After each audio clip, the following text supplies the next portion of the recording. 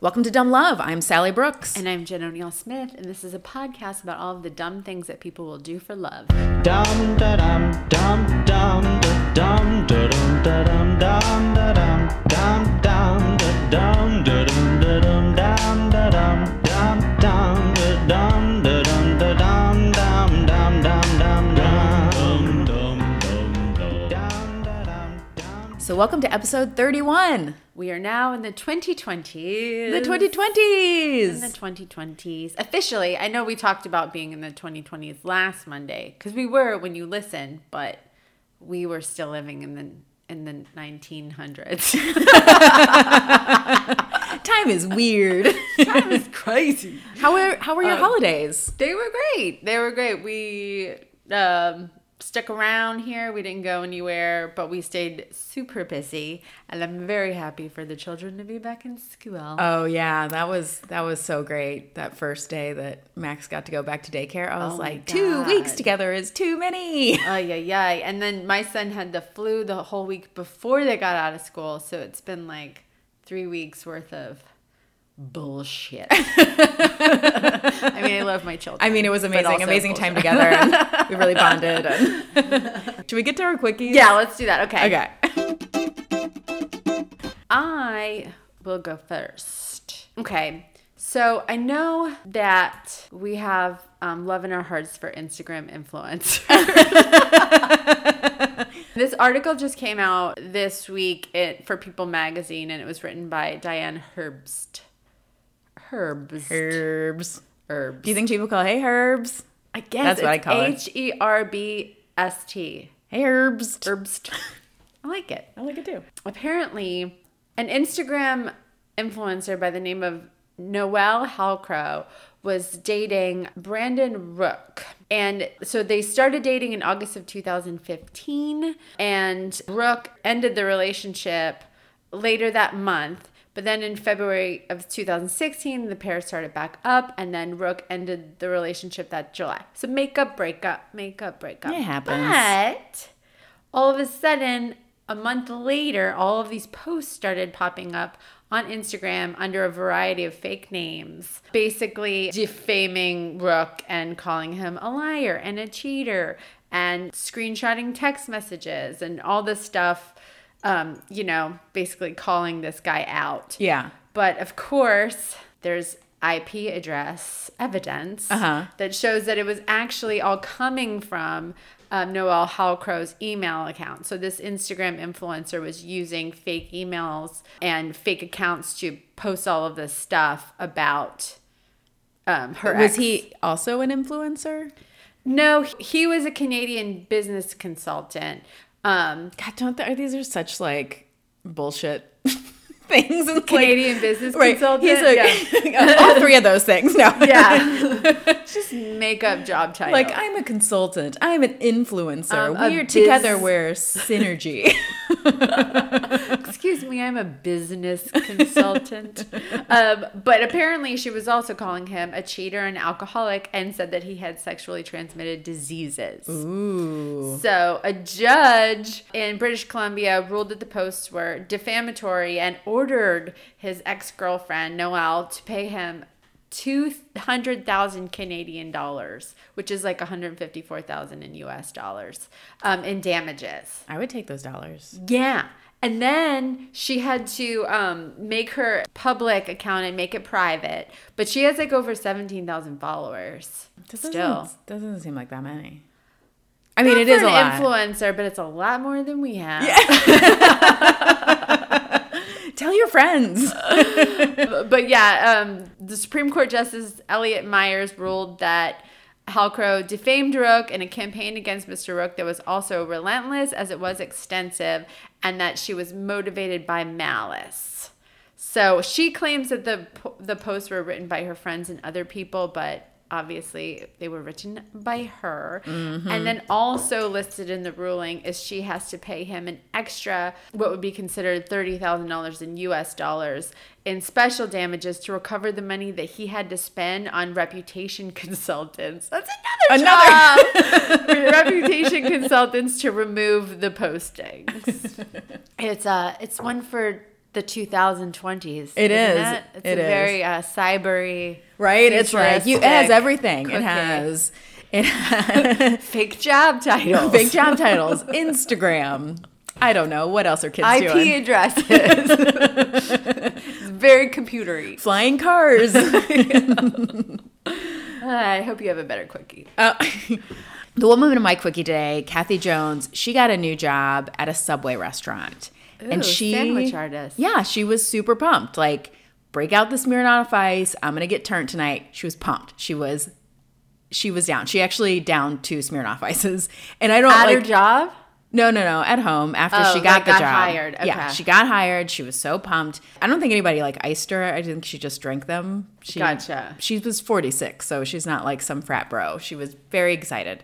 So she drank her Smirnoff Ices, and then she drank 2 very strong mixed rum drinks, and then she looked at her boyfriend and was like, "This motherfucker is not even excited for me." Oh my God. She was like, "I just got a new job at Subway." And Why don't you care? He's not even celebrating. And that was when, according to him, she sprayed lighter fluid on him and then started throwing lit matches at him. Oh my God. Yeah. Holy shit. I mean, I'm only laughing because they like went out before they got to him.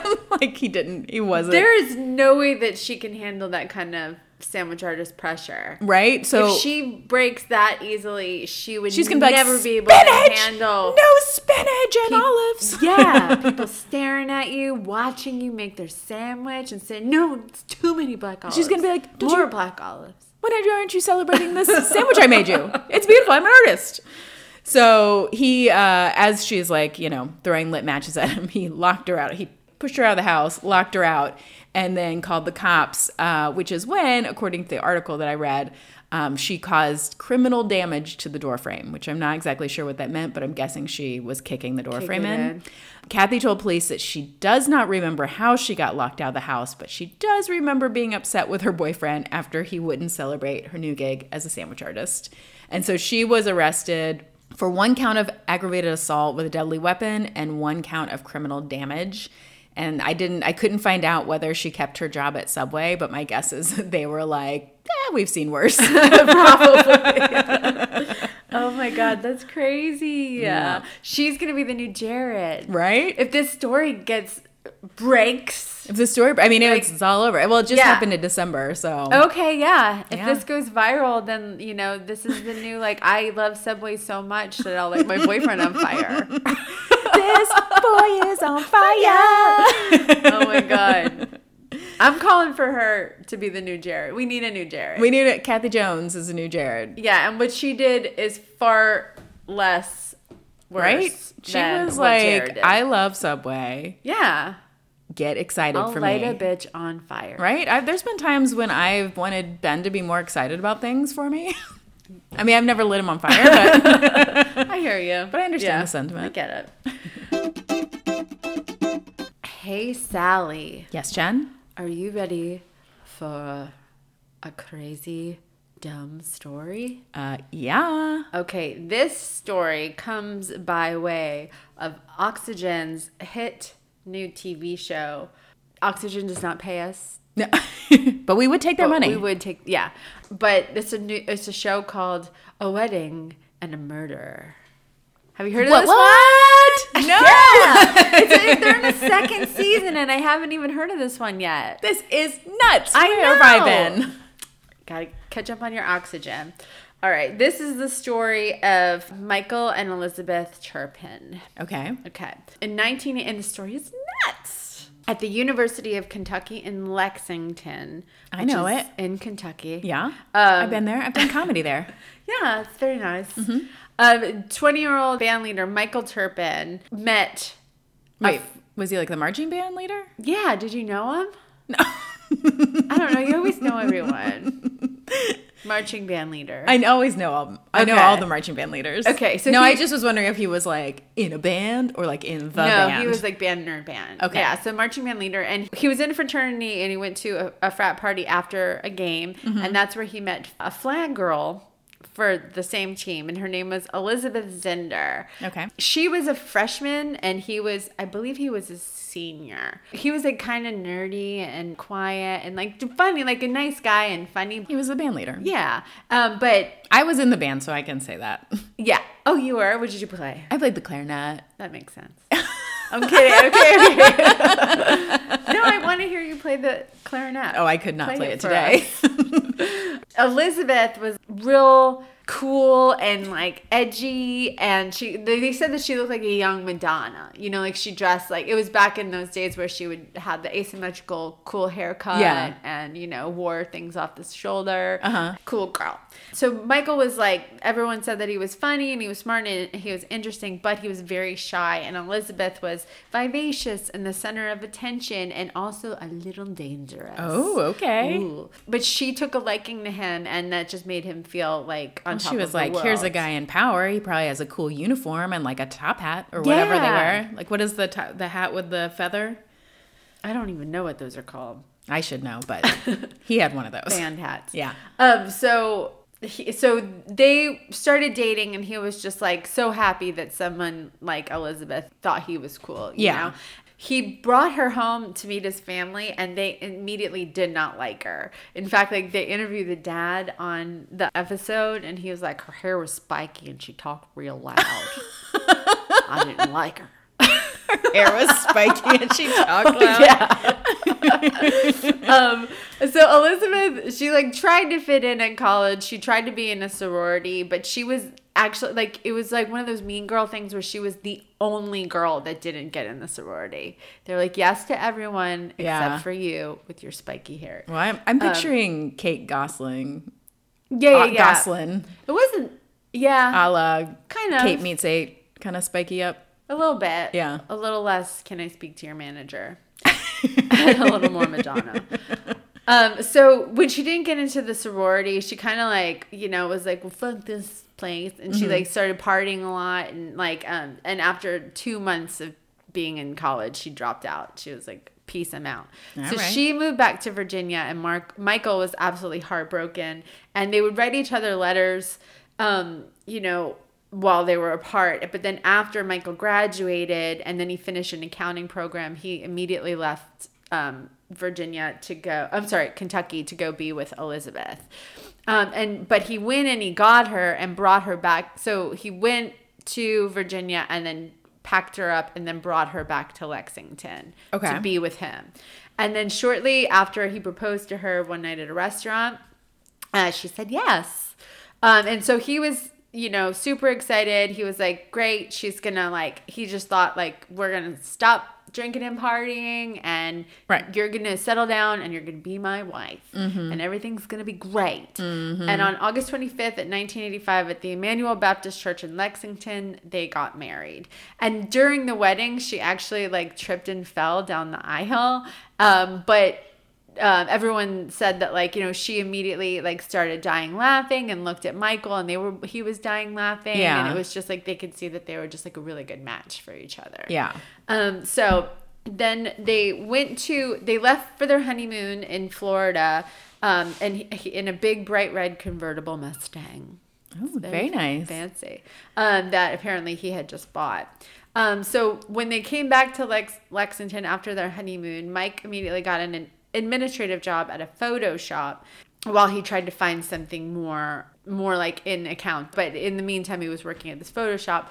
But Elizabeth was spending money like crazy, and he had to be like, listen, you know, I don't have money right now. I will, but right now, tone She's down like, your "Wait, spending. I'm 19 and you're 22. Yeah, we're rich now. And but to keep up with the bills, she ended up getting a job at a car dealership. Uh-huh. And she was actually very good at her job. Like, she was great at sales, great with talking to people, and Yeah. was pretty successful at it. And she loved her job, and she ended up becoming good friends with some of her coworkers. And there was one woman named Karen Brown that she really hit it off with. Karen also sold cars there at the dealership, but on the side she was also selling drugs. Oh, Karen. So Elizabeth, What kind of drugs? being friend, they didn't say. All drugs? Just a drugs. They didn't say, just drugs, crack cocaines. So Elizabeth started, because she was hanging around Karen a lot, she started slipping back into her partying ways. And so not only 5 months after the wedding, they started to have major issues. Like, she would go out partying all the time without Michael. And he was embarrassed that she was doing what everybody his parents told him she was going to do. Oh, you know right. what I mean? Yeah. He was like, I can't tell anyone because they told me this would happen. Yeah, so he started to like withdraw from everyone and withdraw from his parents. Apparently, even for Christmas, he didn't come over, and they were like really heartbroken that he didn't even like come for Christmas. He just, didn't want to see anybody. On February 2nd, Elizabeth goes out to a club with her friend Karen and some other friends that they work with. And then that next morning, because she ended up staying the night out, Elizabeth comes home to their apartment and finds a gruesome crime scene. There was blood everywhere, on the walls, on the door, but there was no sign of Michael. But it was obvious that like something brutal had happened. You know what I mean? Like, yeah, so that's he's awful. missing, and there's blood everywhere. So Elizabeth ran to a neighbor's house and immediately called the police. And then Detective Fran Root was the first person on the scene. And he said that, like, as he was walking up to the apartment, there was a trail of blood through the parking lot, up the wooden stairs, up to the door, inside the front foyer. Like, it was just obvious that a bloody body had been carried out. Oh, I see what you're saying. Yeah. Yeah. And then there was a bloody shoe print on the floor, but there was no body. But they apparently there was enough blood to where they could already consider it that this was a homicide. Yeah. The police talked to Elizabeth. She tells them that she last saw him at 7:15 p.m. the night before. She told them that she was out partying with friends and didn't come home because she was drinking, and that she doesn't like to drive at night, and that it was raining. And they were like, wow, that's a lot of stuff that you're telling us, you know? So they said that their like red flags went up, just like how much she was. Like how airtight her alibi was? Yeah. And so then she tells them that Michael was actually a drug dealer, and that he used to work for an organized crime syndicate called The Family. Okay. And that he went by the street name The Shark. Wait, band leader Michael? The band nerd Michael is also The Shark. Okay. I know. So she insinuates that this was basically most likely a drug deal gone bad. Right. You know? The family is The got him. family. Oh my God. In Kentucky, dude. Right. So the next morning, the police are interviewing Mike's friends. While they're in the middle of doing interviews, they get a phone call that the body had been found on a golf course.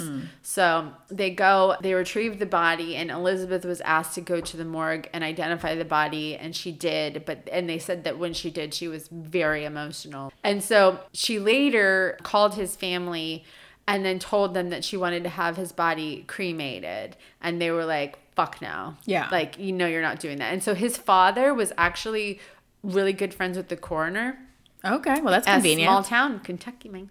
So he called him and was like, I don't want his body cremated. And the coroner was like, listen, we're not going to let it happen. I promise you.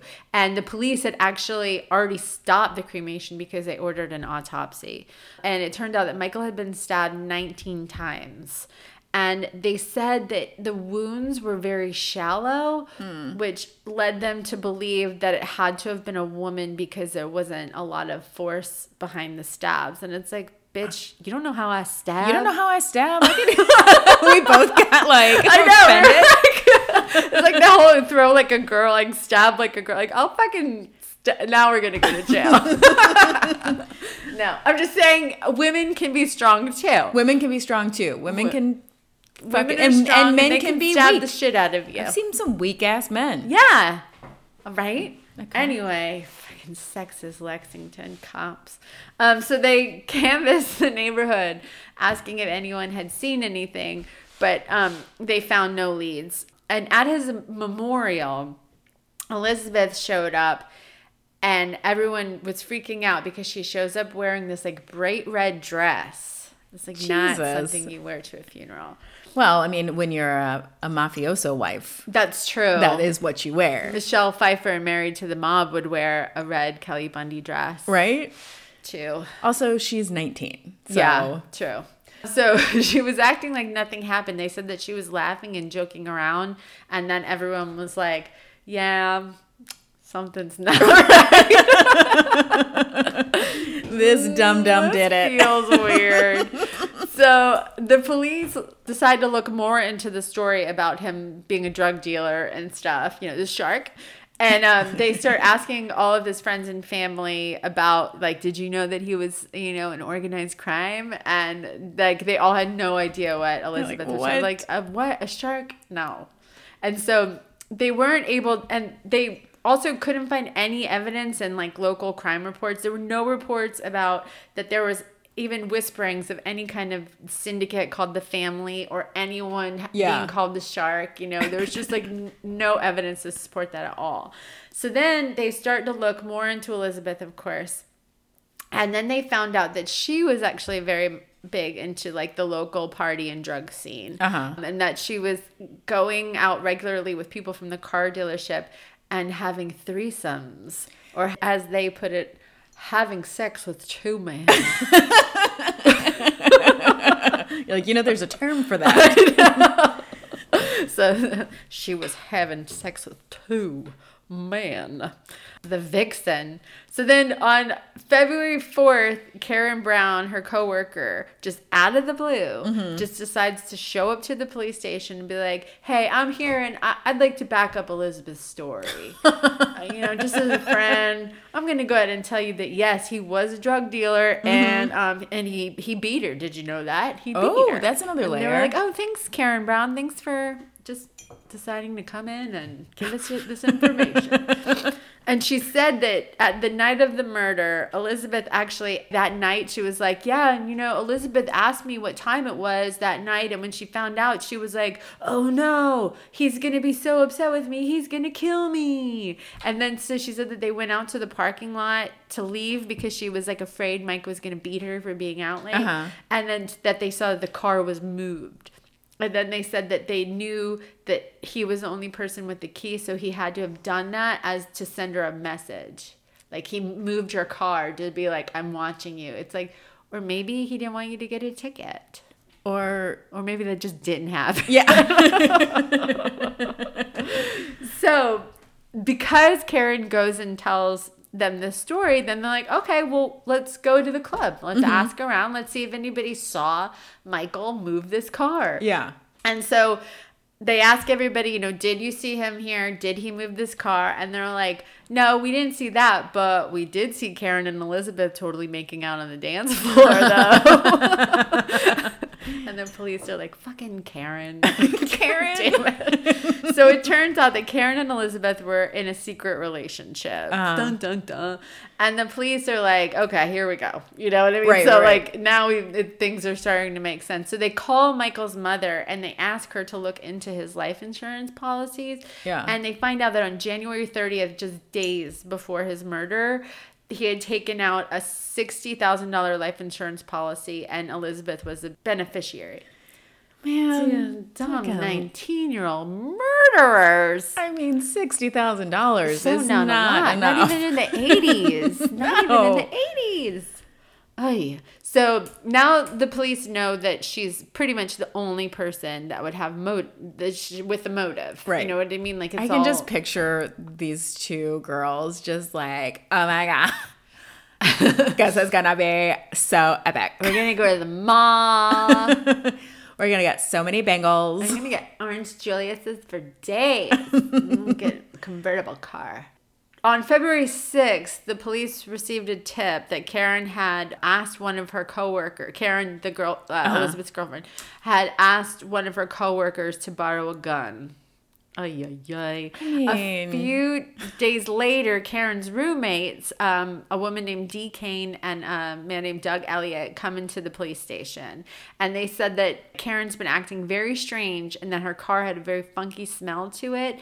And that they saw Karen and her coworker, another guy named Keith Bouchard, furiously cleaning up her car in the middle of the night. Like, who does that? Nobody. Nobody. Murderers. So Keith Bouchard was a mechanic from the car dealership and was also at the club on the night of the murder. And then Doug her roommate also said that he could see bloodstains inside the vehicle. And he said that Keith Bouchard, the other guy, asked him to get rid of his shoes for him. And the shoes had blood on them. Like, okay, murderers. Like, if you ever asked me, hey, can you get rid of these shoes for me? I'd be like, There's get rid blood of on them. I your know. damn shoes. You know where the trash can is? Like, yay. Idiots, dude. Okay, so then Dee, the other roommate, then she says that she found bloody boxer shorts in their apartment and that the boxer shorts belonged to Keith Bouchard. So they're basically Idiots. walking into the police station like, here's your murder, like in a box with a pretty little ribbon.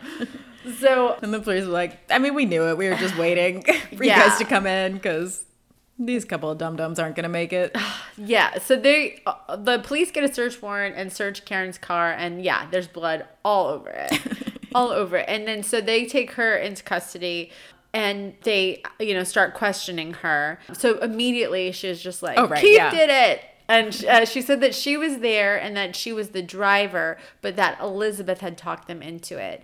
And then they were immediately arrested. And then an immediate warrant was put out for Elizabeth's arrest. So they ended up finding her at her brother's house. And then on February 9th, 1985, Elizabeth was arrested. And then the prosecutors were seeking the death penalty for all three. Even though they had that statement from Karen Brown at the police station saying that Elizabeth put them up to it, unfortunately her testimony was deemed inadmissible because there was not a lawyer present. Oh. So now they would have to get Karen or Keith to testify against Elizabeth in court. Yeah. And so they knew they had to make a deal with one of them, unfortunately. And they tried going to Karen's lawyers first because they knew that she was the least culpable of the three. Like, she didn't actually do any of the murdering. I don't know, But but she I did feel like cover it up. Yeah. Yeah. Oh, yeah. I feel like she orchestrated this whole thing. Totally. But then, so the lawyers said that she would talk, but only if they recommended that she only got 3 years. And they were basically like, go fuck yourself. Mm-hmm. And so, actually, I think on the documentary, on the show, the prosecutor was like, and I was like, go fuck yourself. You should watch it. It's great. So then they went to Keith Bouchard's lawyer and in exchange for getting life without the possibility of parole instead of the death penalty. Yeah. Keith tells them that Elizabeth put them up to it, and he tells them that on the night of the murder they drove to Michael's apartment, they rang the doorbell, and then when he came to answer, they jumped on him, and then Karen held him down, and he started stabbing him with a paring knife, and Karen held him down while he stabbed him. So, motherfuckers, it was a dude Yeah! stabbing. Yeah, you're right! Oh, fucking. Bitches. Oh, yeah. Poor Keith. So, was he stabbed much? Stabs like a girl. So now the prosecutors have this testimony. And then they were also able to find an old journal of Elizabeth's where she wrote, and this is in quote, "I use people only for the furtherance of my own being.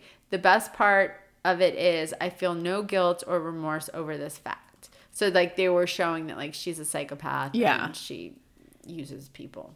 Less than 1 year after their wedding, Elizabeth stands trial for the murder of her husband. And they said that she came to trial, she used to be like real edgy and like cool and whatever. But she came to trial wearing like a it almost looked like an Amish lady's outfit. Oh, yeah, like a the high bib or- neck yeah. and the poofy sleeves, like a grandma outfit. Everyone wanted to see if Karen would testify in Elizabeth in exchange for life over the death penalty. But she wouldn't turn on Elizabeth because while they were in jail, Elizabeth was sending Karen love letters saying that like, oh, after this is all over, we can be together finally, and I love you, and blah, blah, blah. So Karen just refused to testify at all. Idiot. Yeah, but then Elizabeth took the stand and she completely turns on Karen and throws her under the bus and was like, this is all her idea. She said that like she wanted her husband dead because she was obsessed with her, that they were just friends, but Karen thought it was more. But then, the prosecutors painted a picture to the court that Elizabeth was this master manipulator, and this is even more proof. You know what I mean? That they had, and then they showed the letters that they wrote to each other in jail, and then they had the witness testifying that they saw the women kissing in the nightclub. So hoped that they could convince the jury that Elizabeth was evil. And so after a month-long trial, the jury deliberated for one day. Both Karen and Elizabeth were sentenced to life without the possibility for parole within the first 25 years. So Karen stood up in court and screamed at Elizabeth, calling her the devil. Ooh, man, what a exciting turn. Yeah. And so the vote was actually 11-1 for the death penalty for Elizabeth, meaning that one person saved her life. One person voted to not give it to her.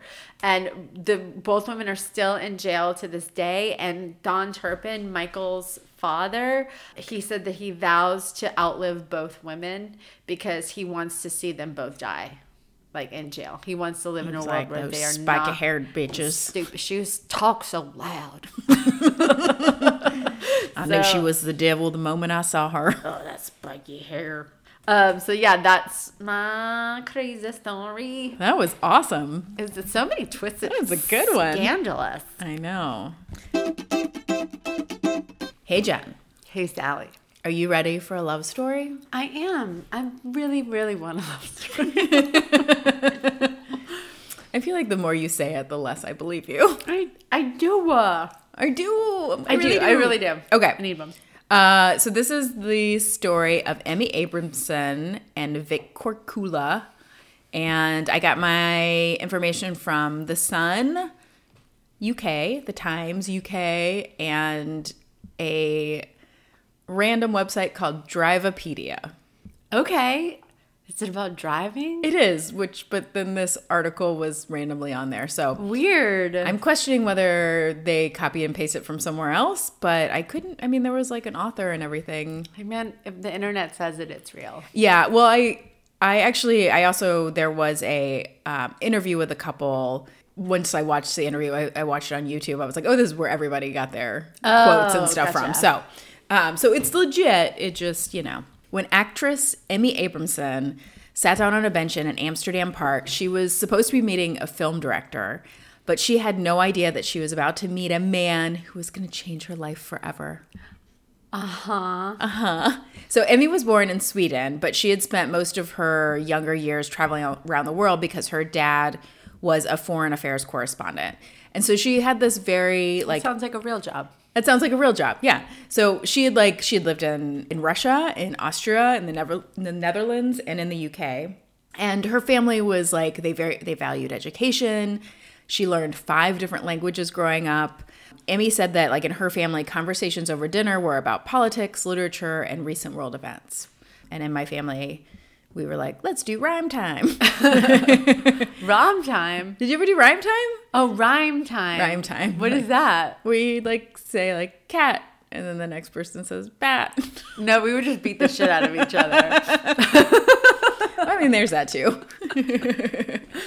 So Emmy got her master's degree in text and performance studies from the Royal Academy of Dramatic Arts in London, and then she moved to Vienna to be an actress. Oh.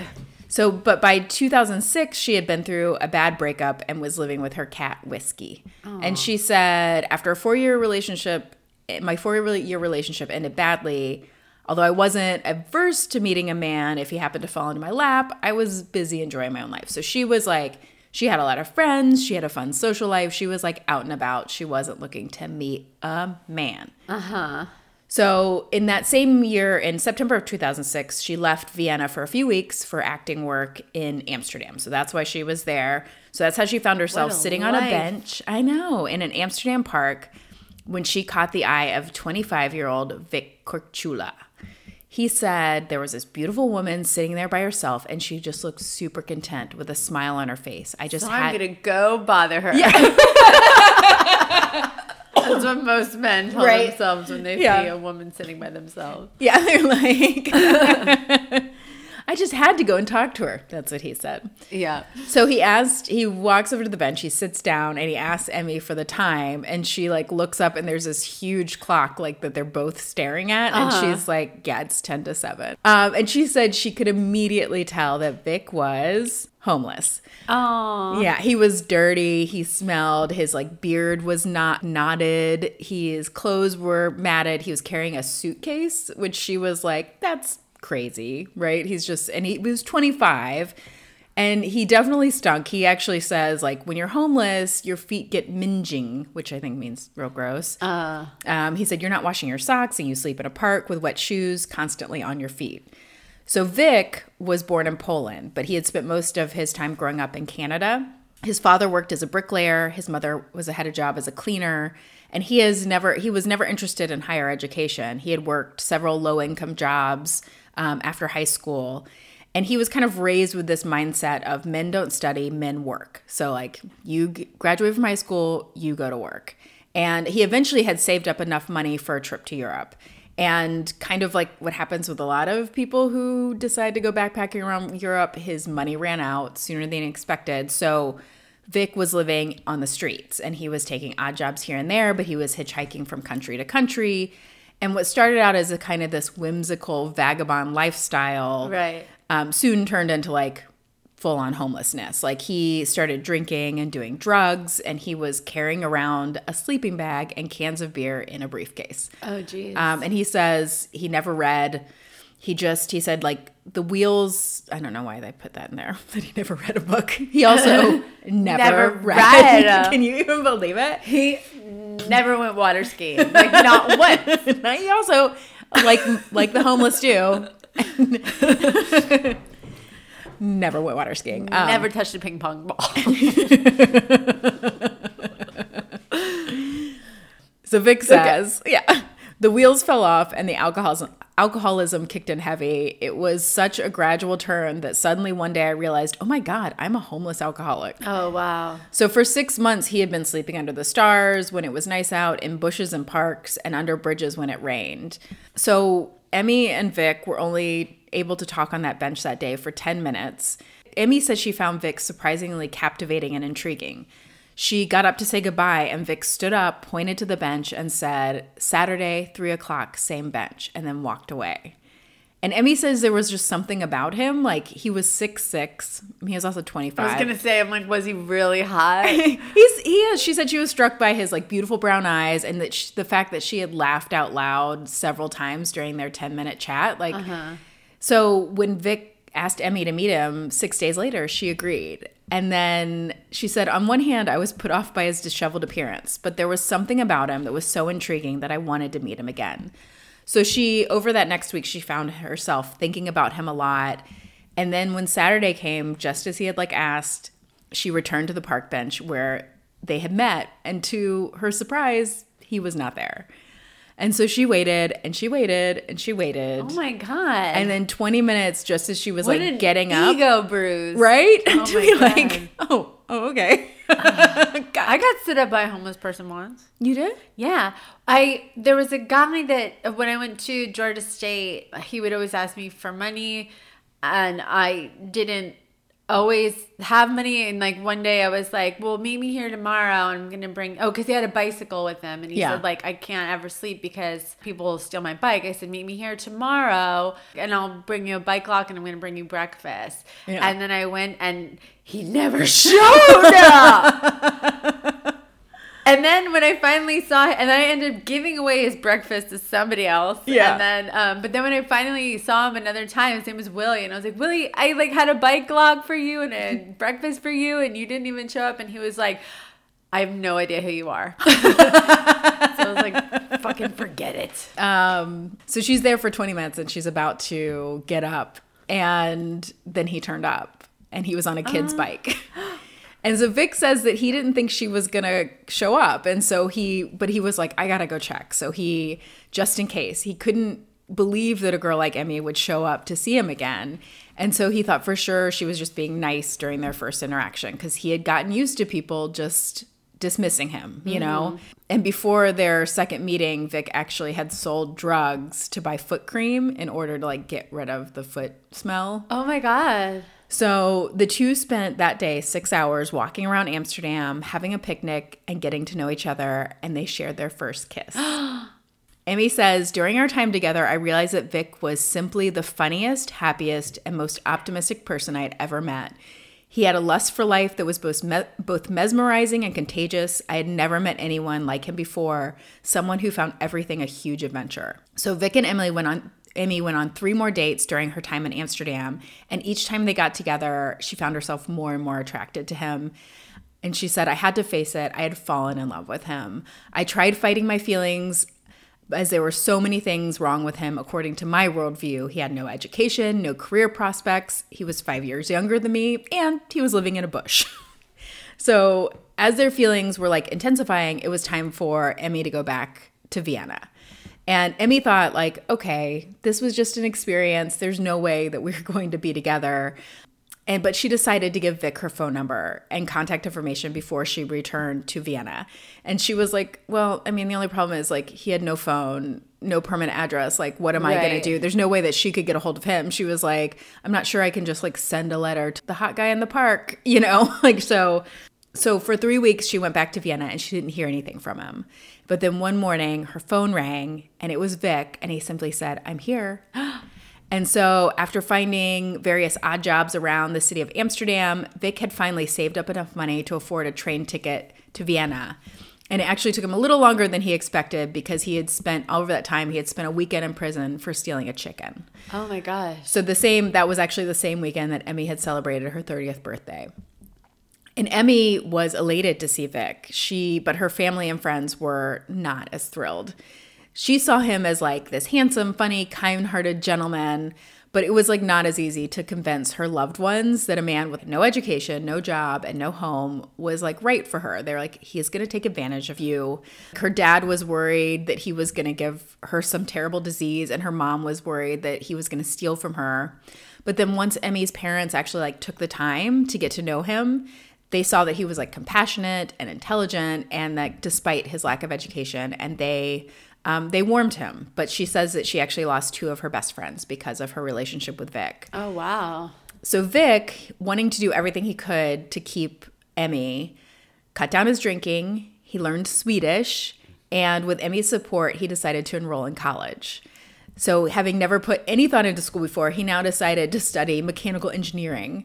Wow. And 2 years after they met, Emmy and Vic got married. And then 2 years later, they had twins, Till and Desta.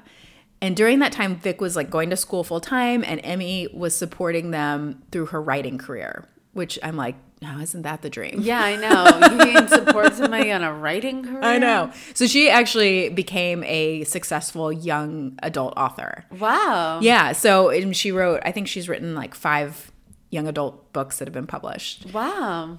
So it was a struggle. They didn't have a lot of money, but they weathered it. And when the twins were 2, Vic graduated and he got a job as an engineer, and they're now living in Sweden. And Emmy says, Vic once told me I was the first person who believed in him, and that's all it takes. Just saying I believe in you can change someone's world. And Emmy says that she is just as grateful for Vic coming into her life as he is for her. And she says, some people see me as having saved Vic, but I actually think it's the other way around. He showed me that you don't need much to be content, and he makes me laugh every day. In the almost 12 years we've been together, I have become calmer, more easygoing, and have a better sense of humor, and that is all down to him. And Emmy and Vic want others to learn from their story that you should always take the time to get to know someone before judging their character. Sometimes just making eye contact, smiling, and saying hi to someone you wouldn't usually talk to can change their life or yours. And in 2018, Emmy published a novel. This is an adult novel called How to Fall in Love with a Man Who Lives in a Bush. And it's going to be made into a movie. Oh my God, that's so cool. Yeah. I love it. Yeah, so that's my love story. Love it. You ready to do things that are dumb and things that we love? Yeah. I got something that's dumb. Yeah, you do. I broke my stupid idiot toe. Stupid toe. Betraying you. Dumb toe. What happened? The dumbest thing, I was just walking from one room to another, and then I walked into an ottoman. I was barefoot. I'd just gotten out of yoga. Yeah. It was like the first yoga of the new year, and like my intentions were like, I'm gonna seize the day. This is my year. Your intentions were, I'm gonna fuck up. I thank my body and give it gratitude for being able to do this practice. And then I come home and immediately break my fucking toe. So I think that ottoman had it coming though. I did. That stupid fucking ottoman. I moved it to another room so I didn't have to look at it anymore. But yeah. But I got what's good though is I hate being immobile. Yeah. And I just got this new boot that's smaller. It's adorable. It's a cute little It's a cute little boot as far as boots go. cute little orthopedic shoe. And so I can walk and stuff. I like the doctor, I was like, okay, so can I still do yoga? Can I still drive? Can I still walk? Can I still bike? And he was like, usually people are asking me like, how much work can I take off? And I was like, hypothetically, say the circus comes to town. They need a trapeze artist. Right. Can I audition? I just don't like to not be able to do stuff. Yeah. So I'm like, it's just, so it sucks. I hate it, but it's good that like I feel like it's not going to slow me down that much anymore now that I have this new ugly shoe. I mean, yeah, you hobble really fast. Yeah, dude. We hobble real fast. All right. So those are my things. Oh, that's good. Yeah. Well, I mean, I'm sorry about your foot, but It's all right. It'll heal. I give gratitude for my body and its ability to heal itself quickly. I feel like maybe Thank your you, body universe, for my show. I think your body and the universe know that you're saying that sarcastically. I know. I think that's my problem. Like I can't do like meditation because I'm sarcastic. Right? And they're just like, okay. Yeah, jerk off motion. Okay, your turn. Okay, so my dumb thing is that we had my mom's memorial last weekend, and it was just really it was hard to it was nice, but it was also just like very hard because it felt like, okay, this is like putting the button on this whole chapter, not like, just like the intense grief. And yeah, just like saying goodbye felt really hard, and it just felt like not enough,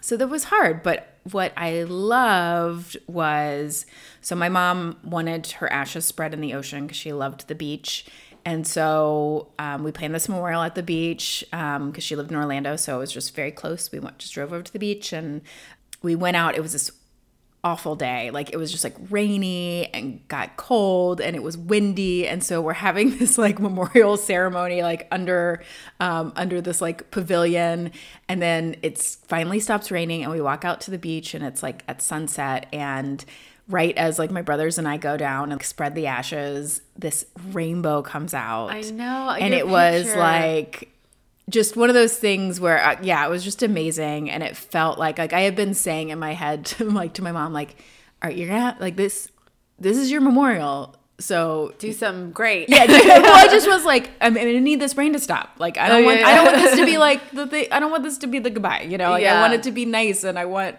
it to be like a good memory for everyone. And then she fucking did it. Yeah. It was really beautiful. Incredible. And the picture is so, it's breathtaking. Yeah, it was just like we all can kind we of post like stand that? there. Yeah, we can post it. Yeah, let's post it and then you guys can see it because it's really like it's like kind of takes the breathtaking. Yeah.